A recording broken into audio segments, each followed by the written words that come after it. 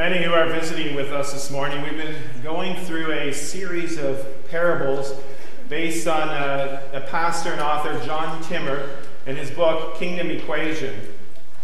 And Jesus uses parables to teach us about his kingdom here on earth today. How the kingdom of God enters into our daily lives and our world today.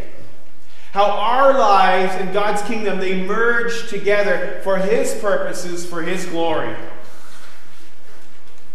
So this morning we conclude this series with the parable from Luke 18, 9 through 14. You can find that in your pew Bibles. Matthew, Mark, Luke 18. In a moment, as we read from this story, you'll notice it's about a Pharisee and a tax collector. We might think that this parable teaches us about prayer. And it gives two examples on prayer and how Jesus expects us to pray. But the first line, as we will read in a moment, in the parable, it doesn't state to some who don't know how to pray. Rather, the first line states to some who are confident in their own righteousness and look down on everyone else. Jesus is the only one that knows our hearts. So this parable is less about prayer and more about one's heart. It is less about what we do and more about what our God does and has done.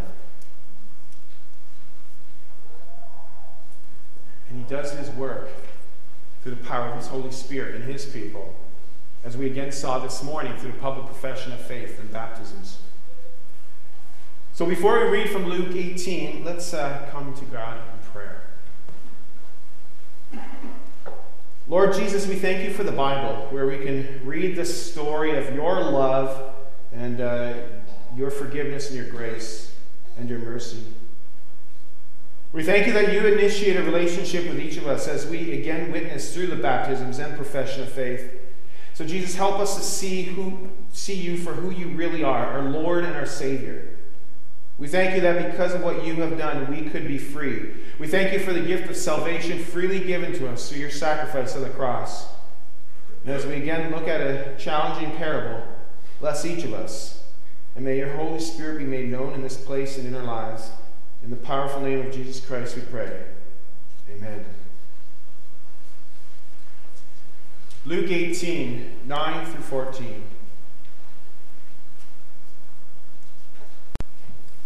To some who were confident of their own righteousness and looked down on everyone else, Jesus told this parable. Two men went up to the temple to pray, one a Pharisee and the other a tax collector. The Pharisee stood by himself and prayed, God, I thank you that I'm not like other people, robbers, evildoers, adulterers, or even like this tax collector. I fast twice a week and give 1/10 of all I get. But the tax collector stood at a distance, and he would not even look up to heaven, but he beat his breast and said, God, have mercy on me, a sinner. I tell you that this man, rather than the other, went home justified before God. For all those who exalt themselves will be humbled, and those who humble themselves will be exalted. This is the word of the Lord. Thanks be to God. So John Timmer, in his book, The Kingdom Equation, states that this parable is a bit of a trap. Because as soon as we read this parable, the response that we want to give is, thank God I'm not like that Pharisee. And then we're busted, right? We're caught in our own self-righteousness. And now if you're anything like me, there are times that you may have thought on Sunday mornings, oh, I hope so-and-so is here today to listen to this message. Or I don't see Gwyneth in church this morning. Oh, that's too bad because she could really use a dose of this parable and this passage. People, this parable is for me. And this parable is for us. And the question is not who around us might most resemble these characters. The question is, who do I resemble the most? And if we're honest, we'll probably have to admit that we are like the tax collector, and we are like the Pharisee. But the good news is that God's grace is amazing. That he can use our hypocrisy, our self-righteousness, our bad for his good purposes. And in fact, he will transform us through the power of his Holy Spirit. And on account of all that he has done for his people, he calls us to repent. He calls us to change in our relationship with him. So if we all have bits and pieces of both of these characters, we all can ask God for mercy on us. And he extends that mercy. Now, as mentioned in previous messages, parables are often used to shock the listener. And sometimes we don't have that shock that was intended for ancient Israel because we live in a different context. So let's just dive into this parable a little further. As we know, Jesus includes two characters in this parable, a Pharisee and a tax collector. Both men went to the temple to pray. Now, in our cultural reading of this, we would interpret this as two men went to the temple to pray. But in ancient Jewish times, if a person said that they were going to the temple to pray, the listener would understand that he or she is going to church. They're going to public worship. And the public worship includes prayers, but also includes praise and sacrifice of the lamb for the sins of the people. So what we really have is a snapshot of two men going to worship. Two churchgoers. It's not private worship, it's public worship. And in public worship, the priest would leave the public space and enter into the holy place for a time. And it was during this time that the people would then bring their own prayers before the Lord. So this story introduces us to the Pharisee. Now you need to know that the Pharisee in this culture was highly admired and respected by the people. The Pharisees were part of a religious group who strictly obeyed the law. And this Pharisee was very religious. He was always religious. He was very moral. He assumed he was doing God's will. And he was judgmental against those who didn't follow the law as completely and obediently as he did, because he trusted in the law. He had a relationship with the law. And on account of that, he was self-righteous. The Pharisee then was confident in himself and in his works, that he could work out his own salvation. And so he doesn't ask the Lord for mercy. To him, he doesn't need it. Keep in mind that mercy is people deserving punishment and not being punished. Mercy is people doing wrong in our sight and in the Lord's sight and being set free from their sins. The tax collectors were a despised group. They were believed to have sold their soul, so to speak, to the enemy. They were considered traitors, and they collected $1 for the Roman government and then, of course, pocketing $2 for themselves. So this tax collector would have exploited people, and he was a leech on society. He was corrupt, greedy, heartless, and hurtful. And there's no way that he could possibly pay back all that he had stolen. There was no respect for those people, the tax collectors. So the Pharisee then stood up. It was a time of worship where they were to pray, and he stood up to pray by himself. Likely because he wanted to keep away from the other unclean people. He was thankful to God, but in this short prayer he mentions I 4 times. And the thankfulness in the prayer wasn't so much about God, but rather directed to himself. And no doubt he had a good relationship with himself and the law. But how about Jesus? The Pharisee in this story was not looking to God for his salvation. He was looking to himself for salvation. The Pharisee was proud for all that he had accomplished, and he's proud for his own righteousness. Praise be to me. He's exalting himself. And the Pharisee thanks God that he is a good person and that he is very religious. And the Pharisee doesn't ask God for anything, and his prayer is full of thanksgiving. But what's wrong is his pride. And then he begins to compare himself to others. And when he does that, he's putting others down and he's putting himself up. And he's justifying his salvation by his own good works. I'm good. And that should score points for heaven, for eternal life? No. As the Pharisee was proud, the tax collector felt guilty and humble.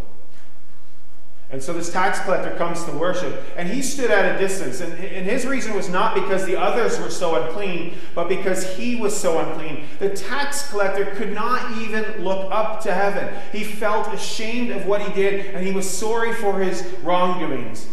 In fact, the temple would typically be the last place to find a tax collector. And then the tax collector, he beats his chest. And beating his chest was an act of despair. The tax collector was distressed for him to beat his chest, and he looked down in guilt at a sinful life. He knew that he had swindled people out of their savings. He had defrauded people. He had hurt people. He bankrupted people. He felt worthless. And the words he cries out as he's beating his chest, "God, have mercy on me, a sinner." So picture this scene with the crowds at the temple during this corporate worship service. The priest had just sacrificed the lamb, representing that the sins of the people are forgiven. The tax collector cries out in the middle of this worship service, "God, I deserve punishment. I'm a sinner. I can't do anything about it myself. But may the blood that was just spilled by that lamb be the blood that was spilled for me and all my sins." The tax collector initially came in shameful, broken, and obvious sin in his life. And yet his heart was in the right place. He had a repentant heart. He had a righteous heart. It's a heart that's focused on God. A heart that is desiring a deep relationship with the Lord. And as the parable states, the tax collector left justified before God. Now, listeners in ancient Israel would have expected Jesus to say that the Pharisee went home justified, because his life looked all together. Therefore, the ending of the parable would have shocked and maybe even angered several people. The tax collector left this worship, and he went home justified before God, and the Pharisee didn't. Brothers and sisters, how do we enter into worship? How do we enter into church, into God's presence? How do we look at others? Or more importantly, how do we look at ourselves? And if we're honest with ourselves and with one another, with God, we often come to worship with judgments. And we call people hypocrites. And we judge people by their preferences, and we label people on their style of worship or theological position on certain issues. We call people conservative or contemporary, or we judge others based on church going and non-church going. And we often use language as us and them. And we label people into groups. And we even label and judge among denominations as well. Baptists one way, Pentecostals another, Catholics still another way. And then we even label other Reformed churches. Can we just come to worship as broken as we are, crying out to God, confessing our sins, repenting before Him and before one another, and experiencing God's amazing grace and His mercy in our lives? Let's put aside the religion, let's put aside the hypocrisy, let's put aside the judgments and simply seek a relationship with Jesus Christ and encourage others to seek that relationship with Jesus. Last Saturday, several people from our region of Christian Reformed churches got together and we heard a speaker, Todd Bolsinger, author of Canoeing the Mountains. Perhaps some of you have heard of him. And we were reminded that we can learn from our past, but that our present and our future is not at all the same as what our past was. And we want to be viable churches in the 21st century. Leaders are called to lead churches differently and through change, and that often means through resistance, anxiety, and losses. We were reminded that day that we're to learn from those who are on the fringes.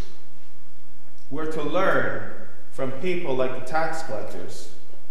And how often doesn't Jesus spend time with those on the fringes? He spends time with his disciples, but he also, as Scripture says, very often spends time with tax collectors and sinners. We think about learning from the fringes. And there's an example from two theologians, Frost and Hirsch. They provide an illustration of what the church often was and perhaps still is, and what the church needs to become. And they compare what's called a bounded set church and a centered set church. And just bear with me, you'll understand in a moment. Bounded set, centered set. They use the analogy of fences and wells. If you're a farmer, you got 3 acres of land. You can build a fence around those 3 acres and around your whole property. And you can keep your cattle in, and you can keep other animals out. So this would be a bounded set. You get it. There's a boundary that's been set and created. But if you're a farmer or a rancher, let's say with a huge amount of land, thousands of acreage, you wouldn't be able to build fences around all of your property. So instead of building fences, what you do is you dig wells. So it's then assumed that animals won't go too far away from the well because their life literally depends on them not wandering too far away from the water source. So the animals will hang towards the center without fences. No boundaries, just a center well. So take a look at the illustration on the screen. So it can be with church. Often churches are looked at as bounded. And there's this fence around the church with people who belong, people who are in, and those who do not belong, they are out. You keep the fringes out, and when that happens, we're only able to learn from those who are in. But there's another way to look at church, and that is the centered set. Jesus Christ is the center. He is the well source, and everyone is welcome to journey towards that center source. The thing is, though, that some people are going in the direction towards the center, and some might be closer to the center than others, and there's also other people who are going in the direction away from the center at times.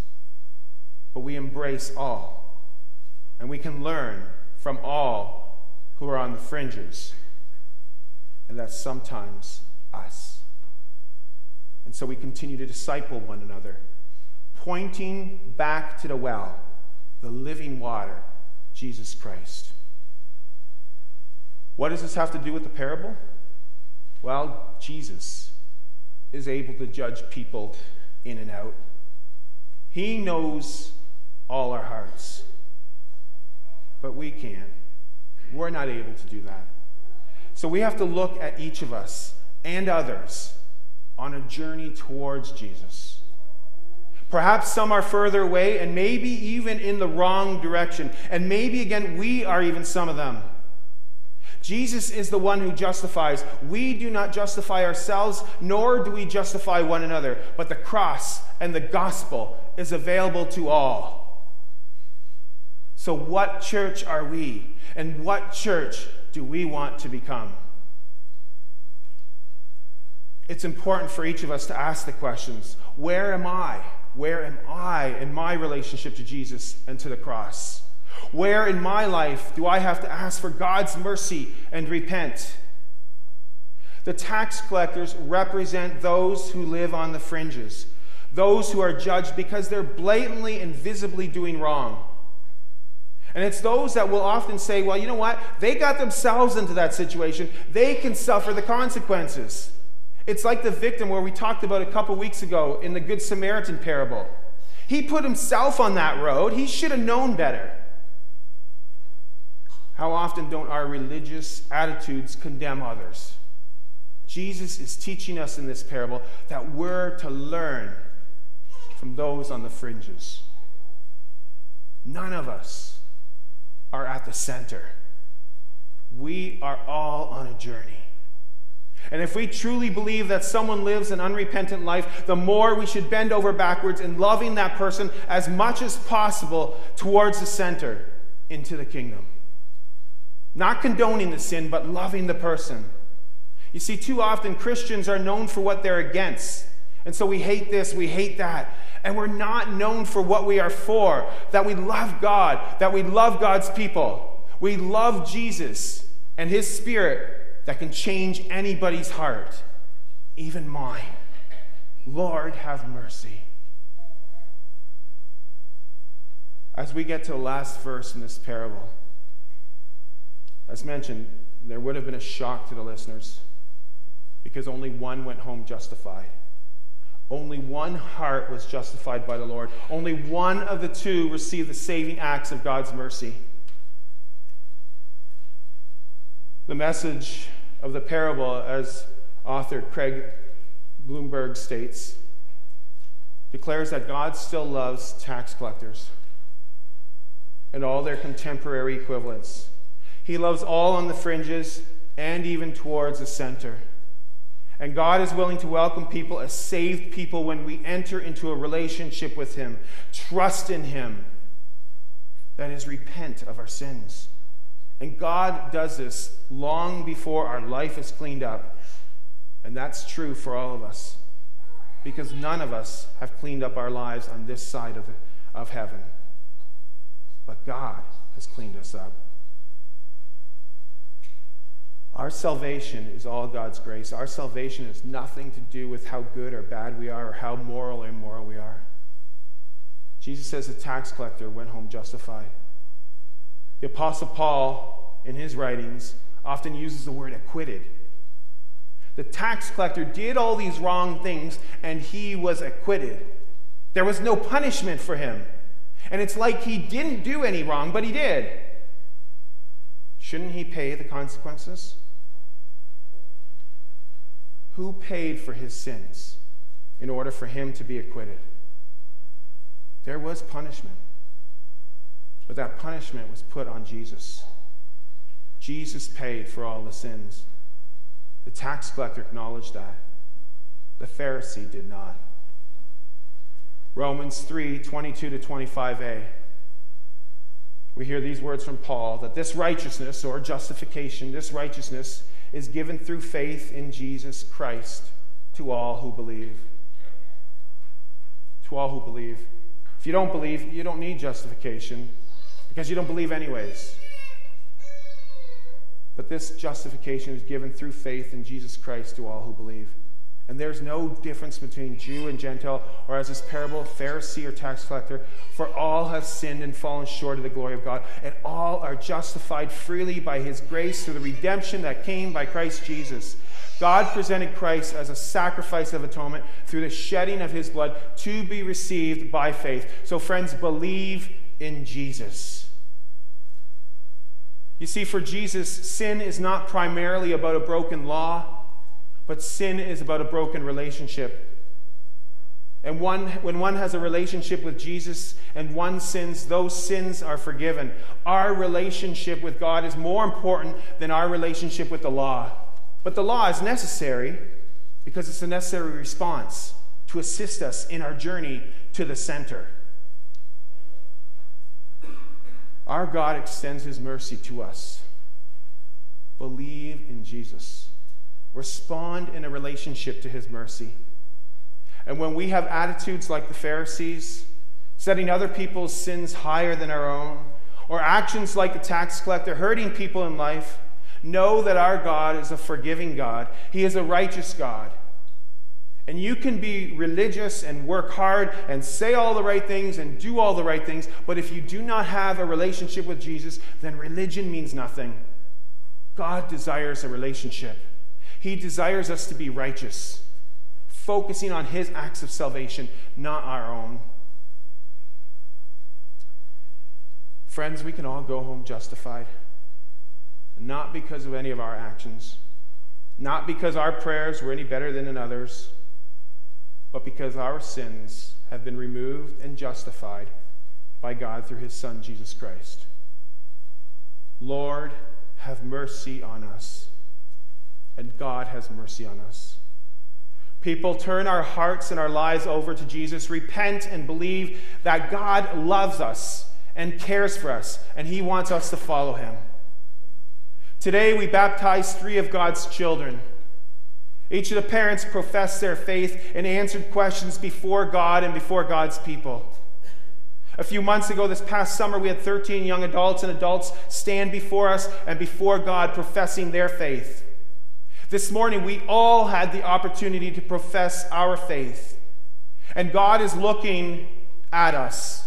And he's looking at our behavior and our lifestyle. And he sees what we see. And he sees what we choose not to see.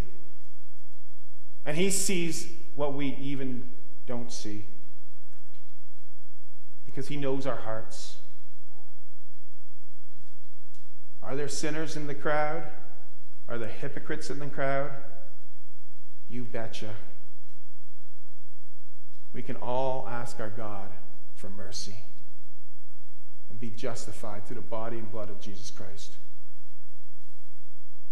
God knows that sometimes the healing that needs to take place in one's life is a longer journey, and we need to walk alongside of people and continue to repent of our shortfalls and continue to follow the gospel and the cross and point others to the center where the gospel and the cross is, because again, none of us are at the center yet, but we all continue on that journey. And so we all need to cry out, Lord, have mercy. And our God is gracious and compassionate, slow to anger and abounding in love. He does not treat us as our sins deserve. Why? Because of God's amazing grace and love. And on account of that, live our lives for Jesus in all that we do and all that we say. And together we say, Amen. Let us pray.